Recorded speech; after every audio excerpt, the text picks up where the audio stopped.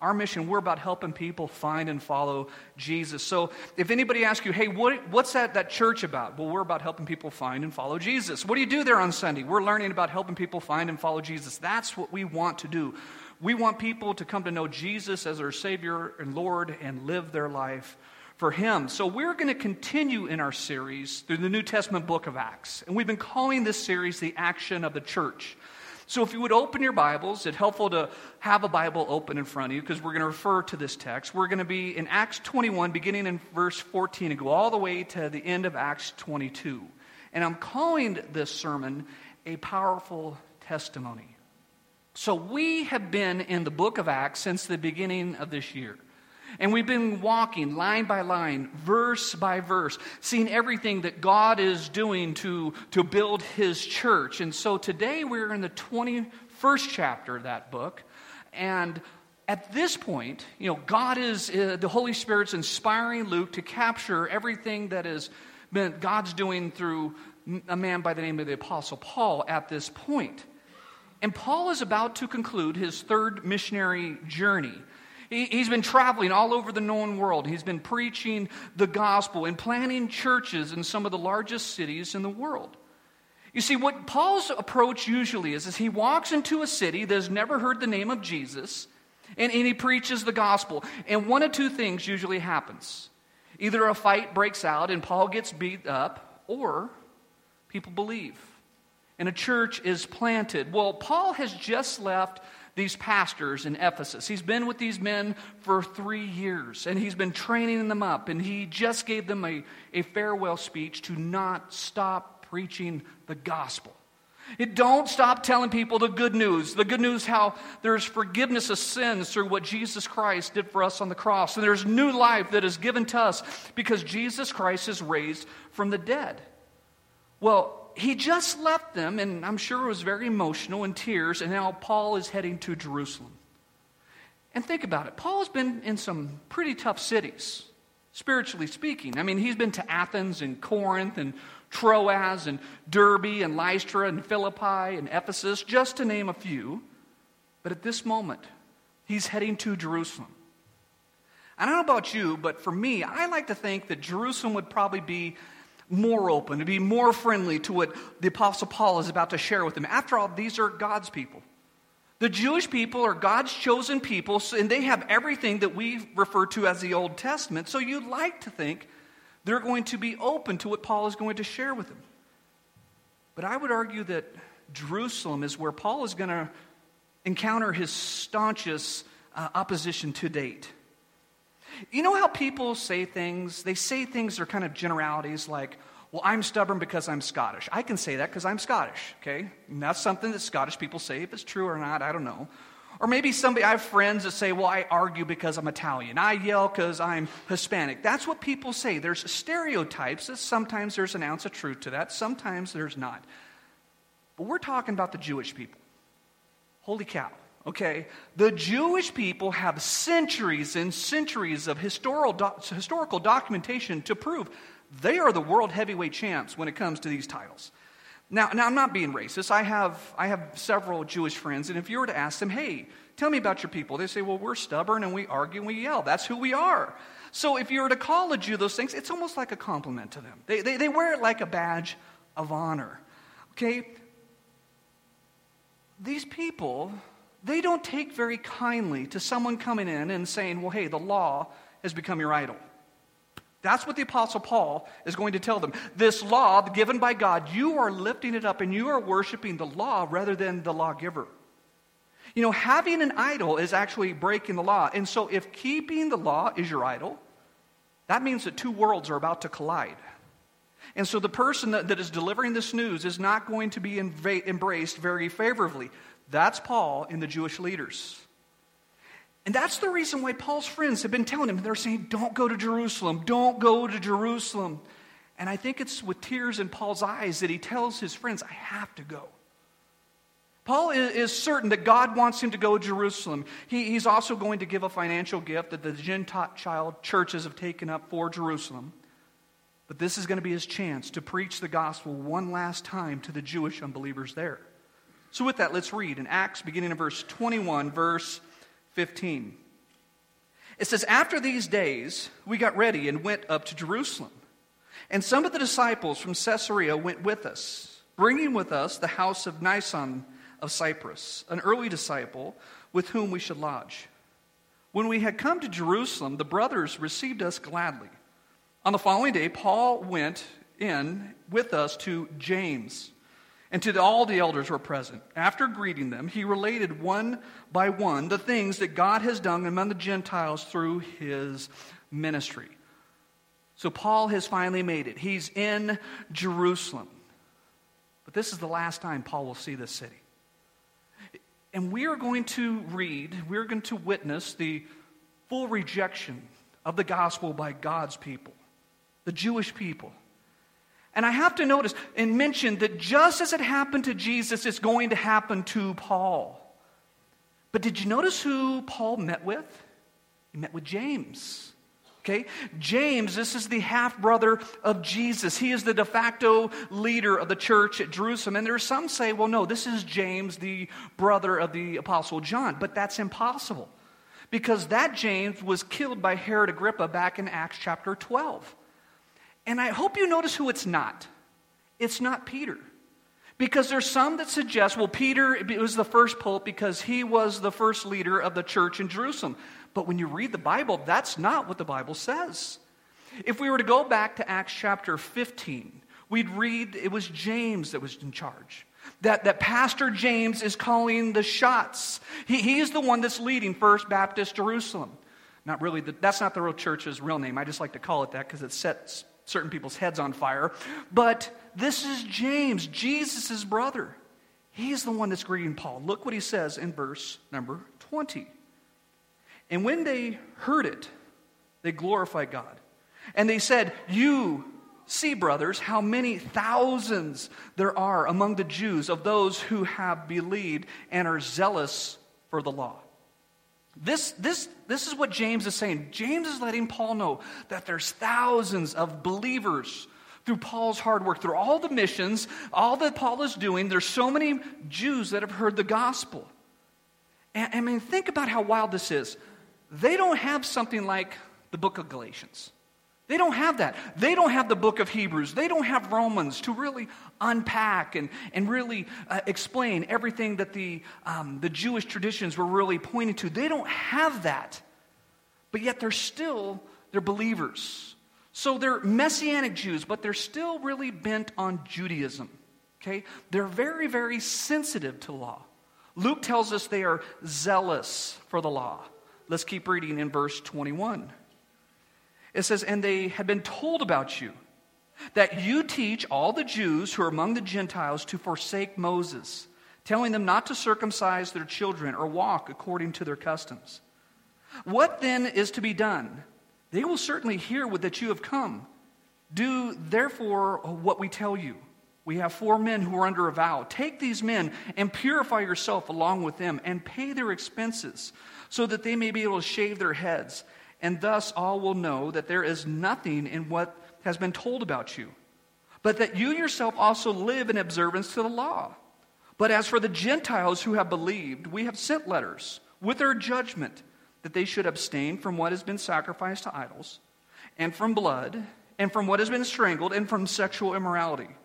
Then Paul took the men, and the next day he purified himself along with them, and went to the temple, giving notice when the days of purification would be fulfilled, and the offering presented for each one of them.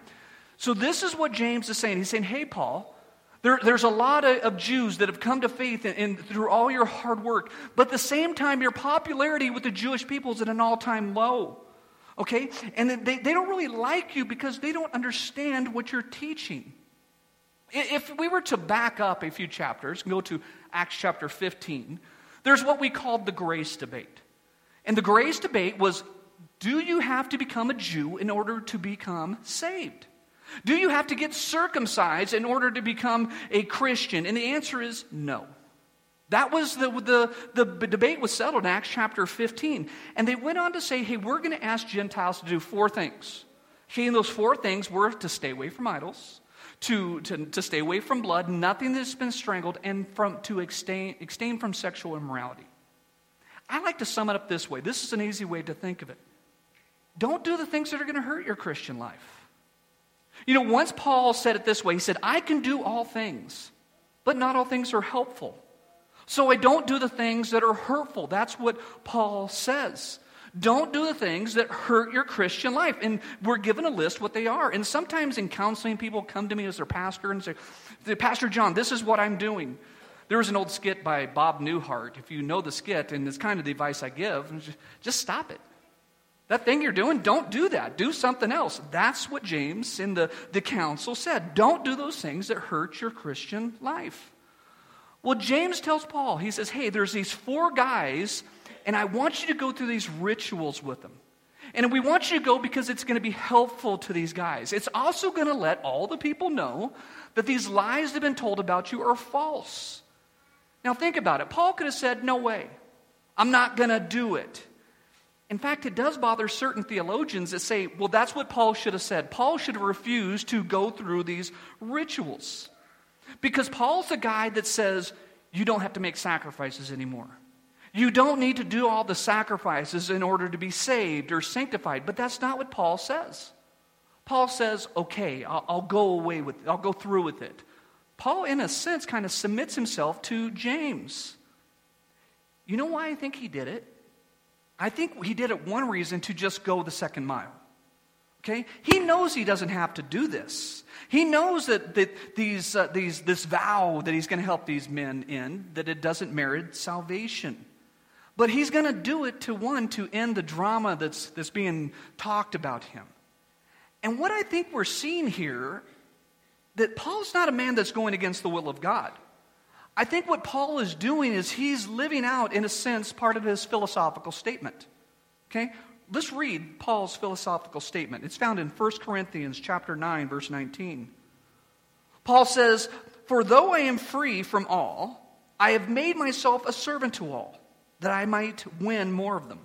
To the Jews, I became a Jew in order to win the Jews. To those under the law, I became those who are under the law, though not being law under myself under the law. That's these 4 guys. Paul's saying, this is what I'm doing so these guys could come to know Christ, that I might win those who are under the law. To those outside the law, that's the Gentiles, I became as those outside the law, not being outside the law of God, but under the law of Christ, that I might win those who are outside the law. Paul's saying, hey, I'm doing whatever it takes to win those who don't know Jesus. Now, I think at the same time, Paul's saying it's not like I go to the bar and get drunk so I can win the drunks, because that's sinful. Paul wouldn't do that. But look at verse 22. It says, to the weak I became the weak, that I might win the weak. I have become all things to all people, that by all means I might save some. I do it all for the sake of the gospel, that I might share with them in its blessing. So here's, in a sense, what Paul's doing. There's 4 guys, and they've taken this vow. And Paul's just helping them in the vow. And also there's some cost associated with this vow that James is asking him to take part in. And Paul's saying, you know what, I'm going to pay for it. I'm going to foot the bill. Now, most people argue, well, this must have been a Nazirite vow. And if you want to read what that in, you can turn to Numbers chapter 6 and read about it. But Paul's already done this back in Acts chapter 18. Part of the vow, it includes animal sacrifices. That's the cost. And Paul is paying for it. Even though the animal sacrifices ended with Jesus, because it was all to point to Jesus. But so these sacrifices that Paul's going to participate in is just a simple memorial. Okay? Because it doesn't remove sin.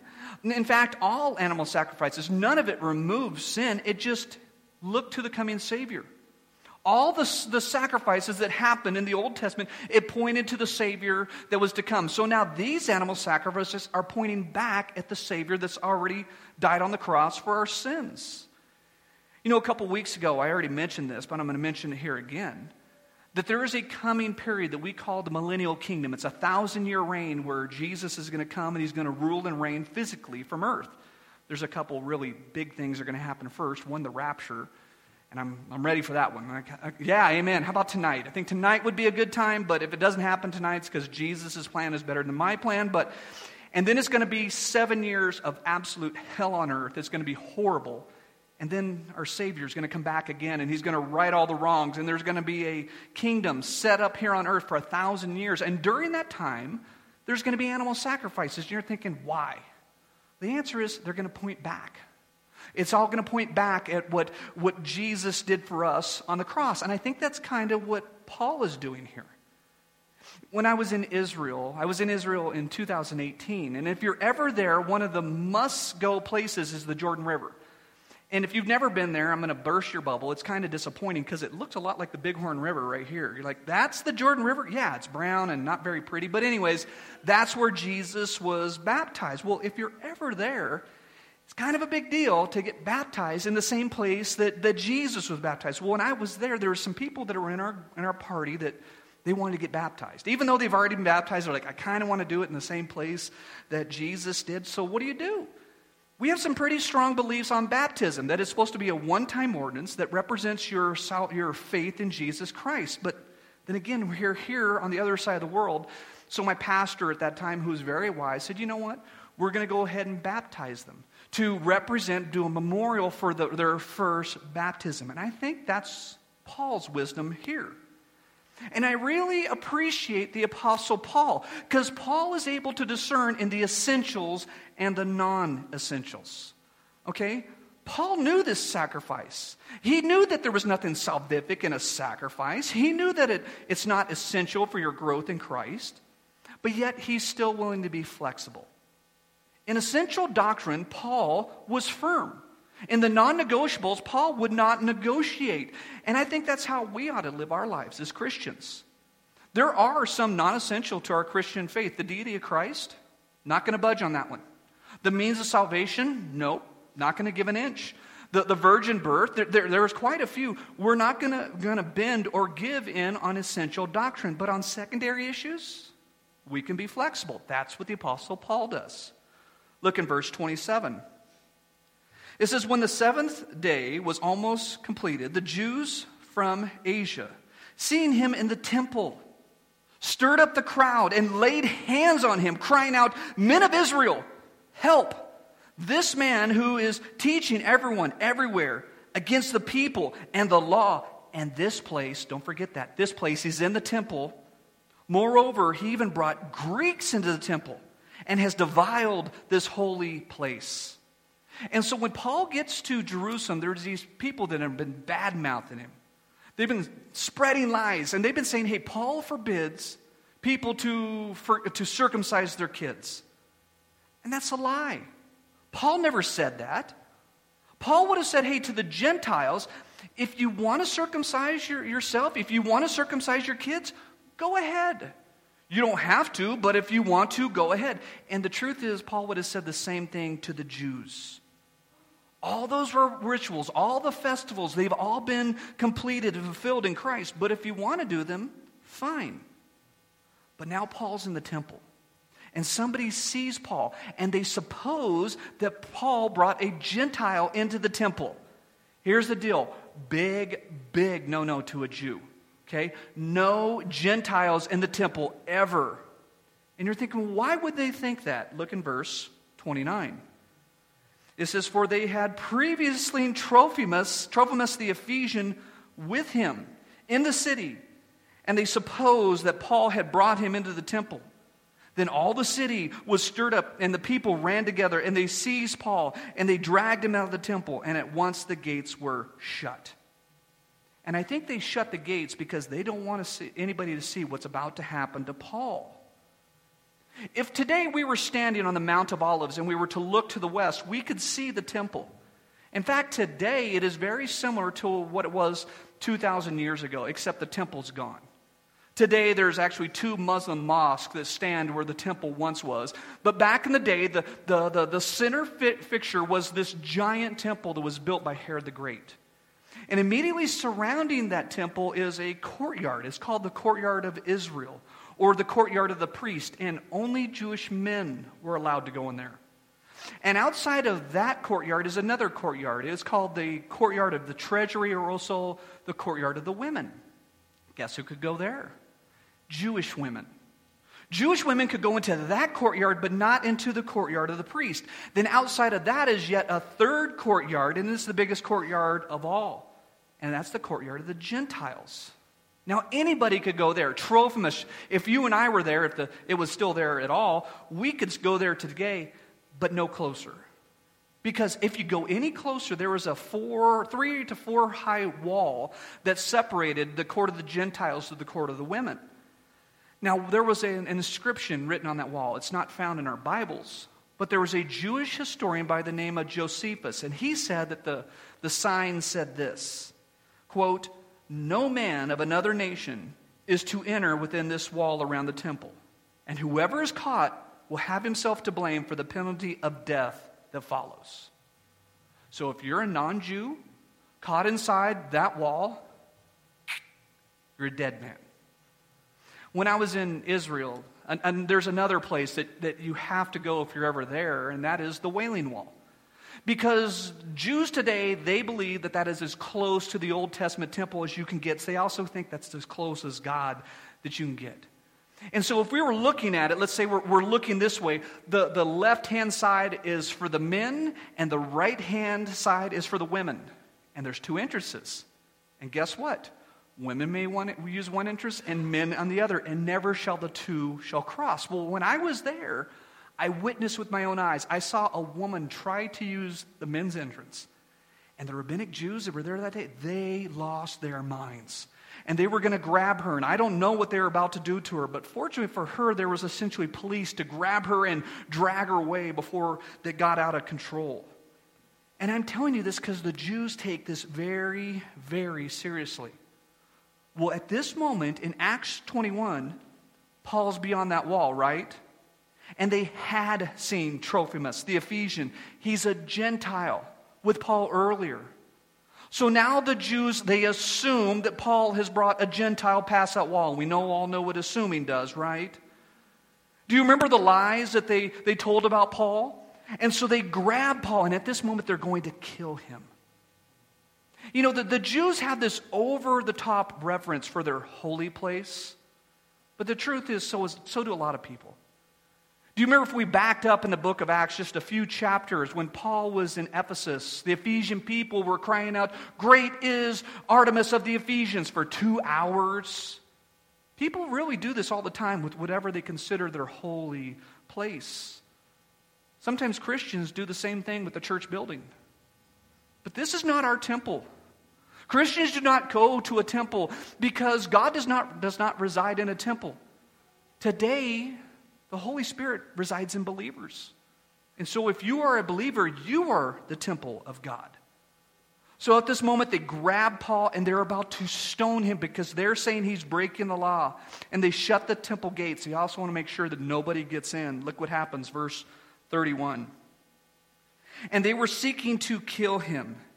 And word came to the tribune of the cohort that all of Jerusalem was in a confusion. And he once took soldiers and centurions and ran down to them. And when they saw the tribune and the soldiers, they stopped beating Paul. It's a good thing the cops show up, at least for Paul. Stop beating him because the cops are here. And the tribune came up and they arrested him and ordered him to be bound with 2 chains. He inquired who he was and what he had done. Some of the crowd were shouting one thing, some another, as he could not learn the facts because of the uproar. He ordered him to be brought into the barracks. And when he came to the steps, he was actually carried by the soldiers because of the violence of the crowd. For the mob was following, crying out, "Away with him." The tribune of the cohort, this is a man by the name of Claudius Lystra. We know that's his name because later on he's going to sign a letter and he's going to say this is his name. Well, Claudius Lystra, he's in the Antonia fortress. This is the same place that Pontius Pilate was at when they brought Jesus.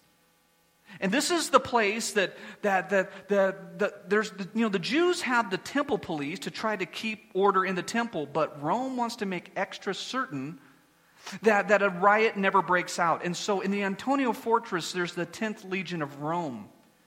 And so Claudius Lystra, he comes out of the Antonia fortress and he grabs Paul before the Jews have a chance to kill him, and he binds him in 2 chains. And pretty much from this point on, Paul will spend the rest of his life bound in chains, more or less. And the soldiers have to, I kind of picture it, have to pick Paul up like a piece of furniture and carry him out of there because the Jews are going to tear him to shreds. And I think it's amazing how history repeats itself. Because Jesus went to Jerusalem. When his friends said, "Don't go to Jerusalem, Jesus," and Jesus says, "I have to go to Jerusalem." And he was taken to the exact same place, and it was there that the people cried out, "Crucify him! Crucify him!" And now here's the Apostle Paul. He's telling them about Jesus, and they have the same reaction, away with him. Keep reading verse 37. As Paul was about to be brought into the barracks, he said to the tribune, this is Claudius Lystra, may I say something to you? And he said, "Do you know Greek? Are you not the Egyptian then who recently stirred up a revolt and led 4,000 men of the assassins out into the wilderness?" Needs to be some explanation there, because that's kind of some tough verses. That Jewish historian that I spoke of earlier, Josephus, he wrote about this terrorist. And there was this terrorist 3 years earlier who brought a bunch of guys, and they were going to assassinate some of the officials in Jerusalem. But they were captured, and they were taken to the Mount of Olives to be executed. Some of them are executed, but their leader, this Egyptian, got away. So in these verses, Claudius Lystra is saying, "Hey, Paul, aren't you that Egyptian guy? We've been looking for you for 3 years." Verse 39. And Paul replied, "I am a Jew from Tarsus in Cilicia, a citizen of no obscure city. I beg you, permit me to speak to the people." I have to think Claudius was pretty surprised. Like, wait a minute, I thought you were Egyptian. Here you are speaking perfect Greek. So he lets Paul speak. Verse 40. And when he had given him permission, Paul, standing on the steps, motioned with his hand to the people. And when the great hush, he addressed them in the Hebrew language, saying, do you remember there was a day when Paul wrote the church at Rome, and he said, "I wish I myself could be accursed from Jesus if my people would come to know Christ." Paul said, "I would go to hell for all eternity if the Jewish people would come to know Jesus as their Savior." He said that in Romans chapter 9. Well, at this moment, this is his chance. This is what Paul has been dreaming about for years and years. This is what Paul's thinking. I'm going to preach the gospel, and the Jewish people are going to get saved, right? The Jews are going to accept Jesus as the Messiah they've been waiting for thousands and thousands of years. Well, now we are here in Acts 22. Paul's about to do what he's been dreaming of doing his entire life. Now, I think there's a weird chapter break, because there is one, and I don't think there should be one, but what I think doesn't really matter. But what is really crazy to me is not so much what Paul's about to say, as much what he doesn't say. Because here's spoiler alert, here's what Paul's not going to say, or this is what Paul's not going to do. He's not going to walk them through the Old Testament. Paul's not going to go to Isaiah chapter 53 and say, this is who Isaiah was writing about, the suffering servant is Jesus. That's not what Paul's about to do. Neither is Paul going to go to Daniel chapter 7 and say, Daniel was speaking of Jesus when he saw the heavens open and behold a white horse and the Son of Man. That's Jesus. That's not what Paul's not going to do. Paul's not going to go all brainiac on them and prove in the thousands of different ways how Jesus is God come in the flesh. And that's not what he does. And I have to ask, why? Why doesn't Paul do that? And here's what I think the answer is. Because Stephen already did it. If you remember in Acts chapter 7, there was a deacon named Stephen who walked his way all through the Old Testament, and he proved how it all pointed to Jesus. Do you remember that? Well, if you remember, there was also an up-and-coming young Pharisee in the crowd that day. His name was Saul of Tarsus. He was the man that held the coats while the other men got good wind-ups and they could throw rocks at Stephen's head. Paul was there. He heard it all. And I'm just guessing, this is pure speculation when I say this, but I have to wonder if some of the people that Paul's about to speak to, if they're not the same men that threw rocks at Stephen.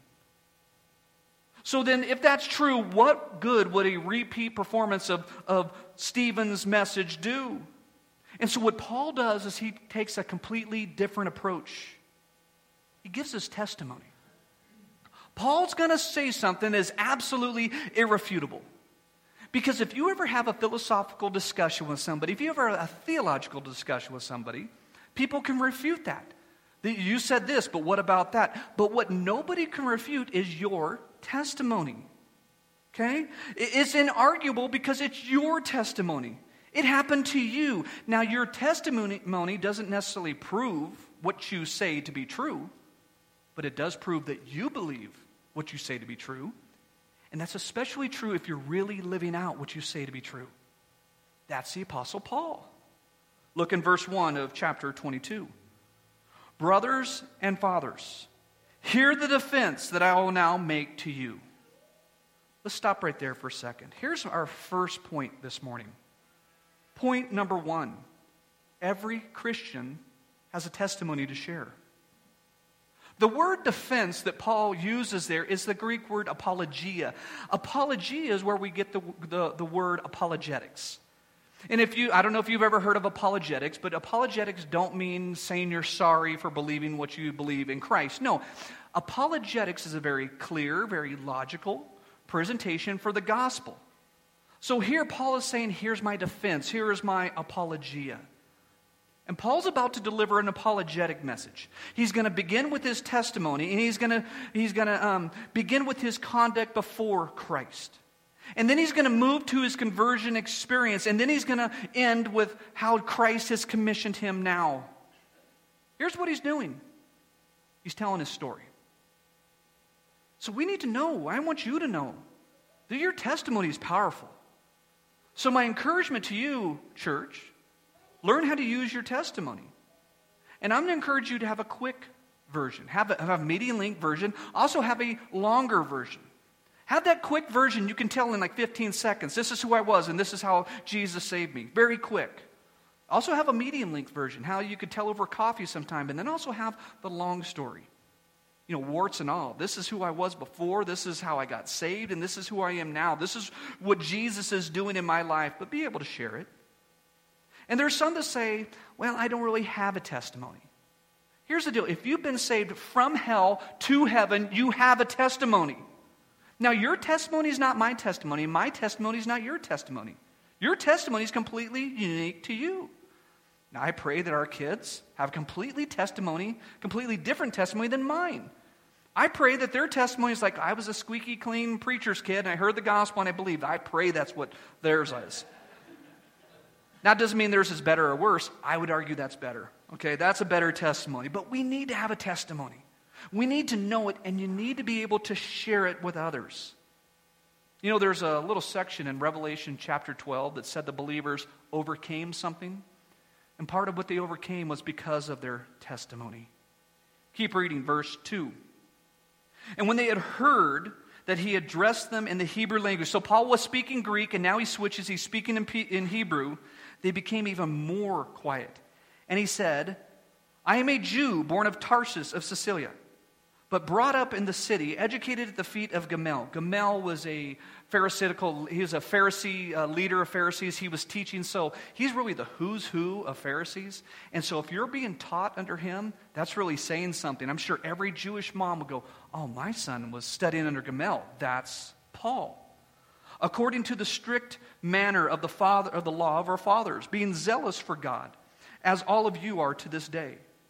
I persecuted the way to death. The way, that's what they called Christians before there was denominations. There was no Baptists or Lutherans. They were just the way. Because Jesus said, I am the way, I am the truth, and I am the life. No one comes to the Father but by me. So the early Christians were called the way. And I persecuted the way to death, binding them and delivering to prison both men and women. It's not like Paul was saying, I was kind of bad. No, he's saying, I was killing people, men and women. Paul had done it all. As the high priest and the whole council of the elders can bear me witness. For them I received letters to the brothers, and I journeyed towards Damascus to take those who were there and bring them bound to Jerusalem to be punished. As I was on my way, I drew near to Damascus. About noon, a great light from heaven suddenly shone around me. And I fell to the ground, and I heard a voice saying to me, Saul, Saul, why are you persecuting me? And I answered, who are you, Lord?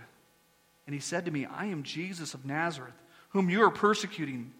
Now those who were with me saw a light, but did not understand the voice of the one who was speaking. So there's been some conflict here, because there's some that say, well, hey, Acts chapter 9 and Acts chapter 22, they don't match. Because there's some that say, well, there's those words heard. But here in verse 22, it says they didn't understand. Well, if you were to turn to Acts chapter 9, the word heard that some of your Bible translations use, it means mumbling. That the people that saw the bright light, they kind of heard something. It was like, so they didn't understand what God was saying, but they heard something. But so Acts chapter 9 and 22, they don't contradict each other in the least. Read verse 10. And I said, what shall I do, Lord? And the Lord said to me, rise and go to Damascus, and there you'll be told all that's appointed for you to do. Here's my second point for this morning. Point number 2, living a life of faith is taken one step at a time. Let me paraphrase in the New Pastor John translation what Paul said. This is what Paul said in my mind. Lord, I'm yours. Whatever you want of me, do with me whatever you want, Lord. You're God, I'm not. My life is a blank check. Write that check and cash it however you see fit. And I want to say, that's what it looks like when you meet the real Savior. It's not this, oh, hey, thanks for getting me out of hell, God. Now I'm going to go back to my life. That's not the way it works. The first question out of Paul's mouth is, what do you want of me, Lord? And that's a good word to use, Lord. It means boss. It means the one who's in charge. He's saying, you're in charge, I'm not. Now, did you notice what the Lord didn't say?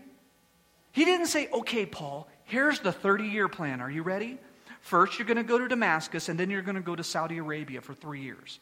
After that, you're going to go to Jerusalem, and then after that, you're going to go to Antioch, and you're going to plant a church.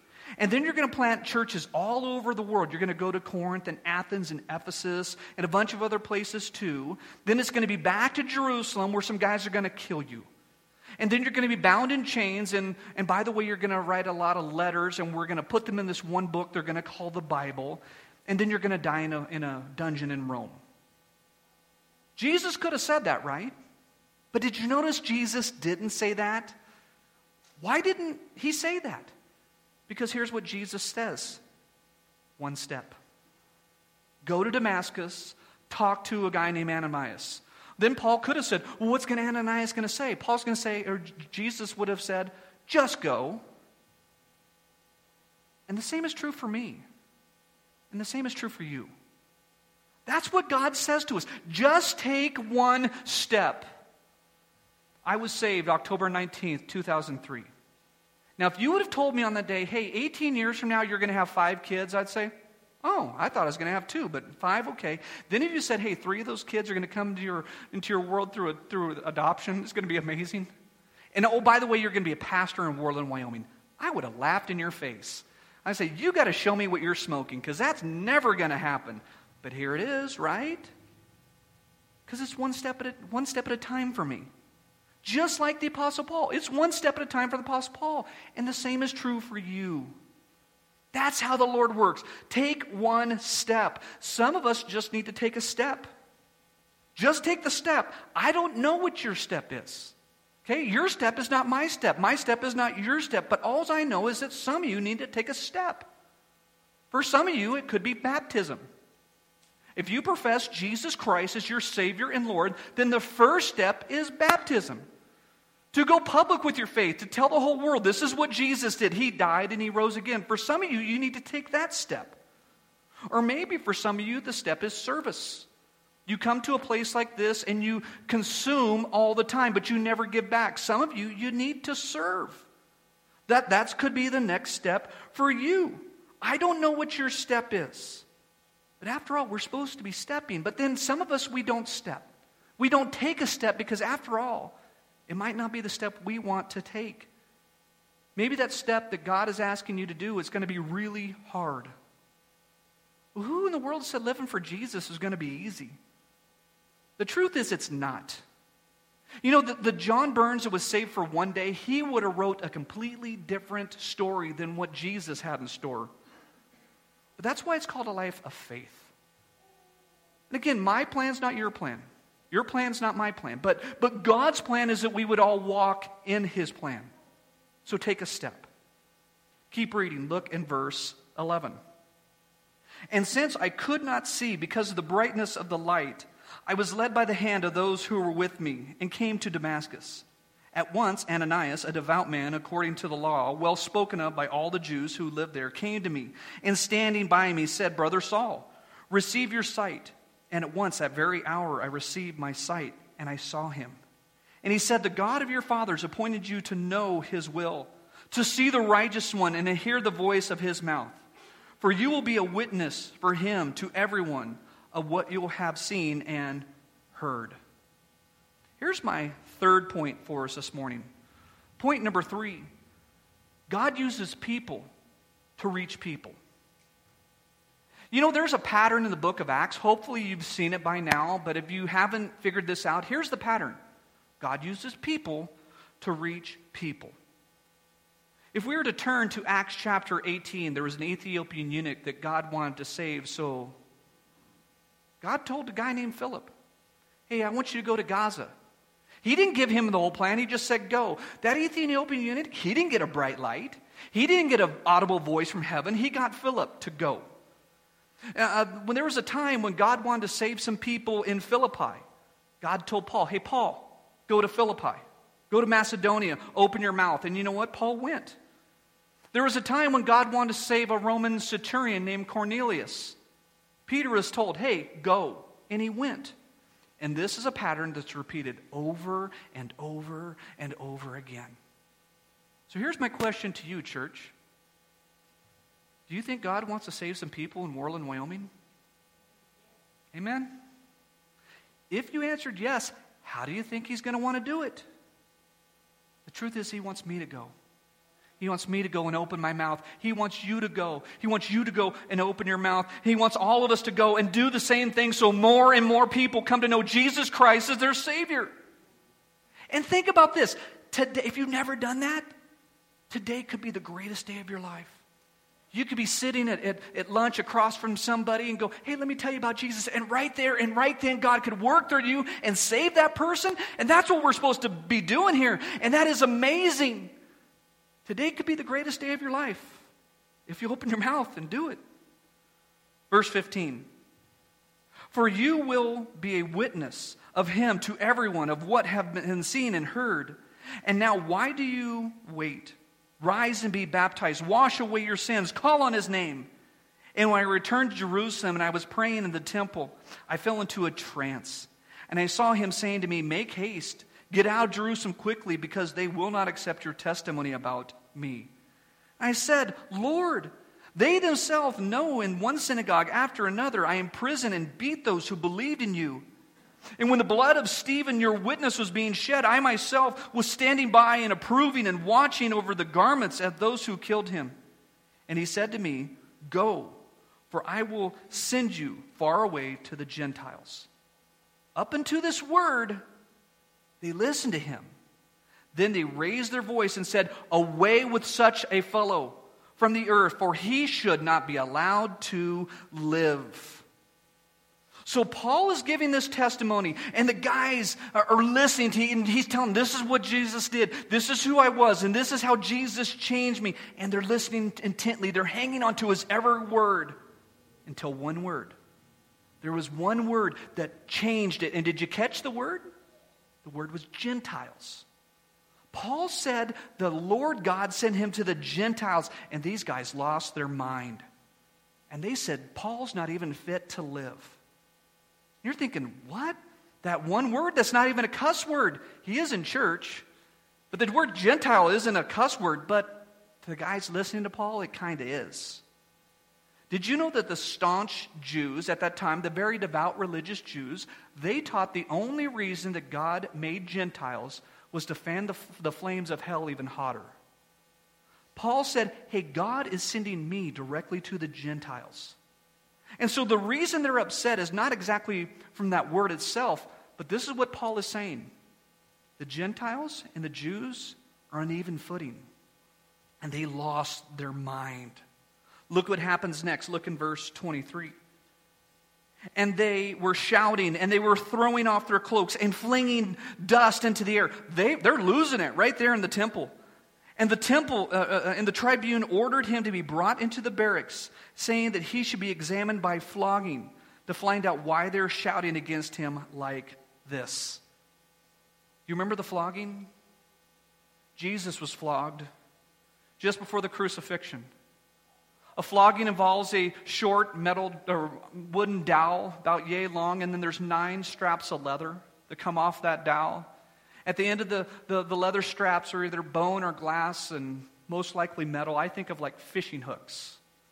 And a lictor would stretch a man out till he couldn't move, and then they would lacerate his back with at least 39 lashings. And it would expose men's bones and muscles and sometimes their internal organs. Usually victims died from the flogging in itself. And if they didn't die, they were crippled or maybe they bled to death later. That's what Jesus went through before the crucifixion. Verse 25. But when he had stretched him out for the whips, Paul said to the centurion who was standing by, "Is it lawful for you to flog a man who is a Roman citizen and uncondemned?" And when the centurion heard this, he went to the tribune and said to him, "What are you about to do? For this man is a Roman citizen." So the tribune came and said to him, "Tell me, are you a Roman citizen?" And he said, "Yes." The tribune answered, "I bought this citizenship for a large sum." And Paul said, "But I am citizen by birth." So those who were about to examine him withdrew from him. And immediately the tribune was also afraid, for they realized that Paul was a Roman citizen, and they bound him. Verse 30. But the next day, desiring to know the real reason why he was being accused by the Jews, he unbound him and commanded the chief priests and all the council to meet. And he brought Paul down and set him before him. If you don't know this, to claim to be a Roman citizen, if it's found to be a lie, death penalty. At this moment, Paul has laying it all on the line. There's absolutely no turning back for the Apostle Paul. And so what we're going to see here in a few weeks, Lord willing, Paul's going to face the Sanhedrin. Along with the high priest, Annas is going to be there. This is the same council that Jesus faced. History's repeating itself again. That brings me to my fourth and final point. We're going to close this service on this point. Point number 4. A life that is lived to its fullest is lived for Jesus. That's what we see in the Apostle Paul's life. We see it right in the moment from he gets saved, all through his life, right up until the moment he dies. Paul lived his life for Jesus. And you know what? I think everybody wants to live for something greater than themselves. Everybody wants to be a part of something greater than just themselves. Well, there's nothing greater than God. His name is Jesus.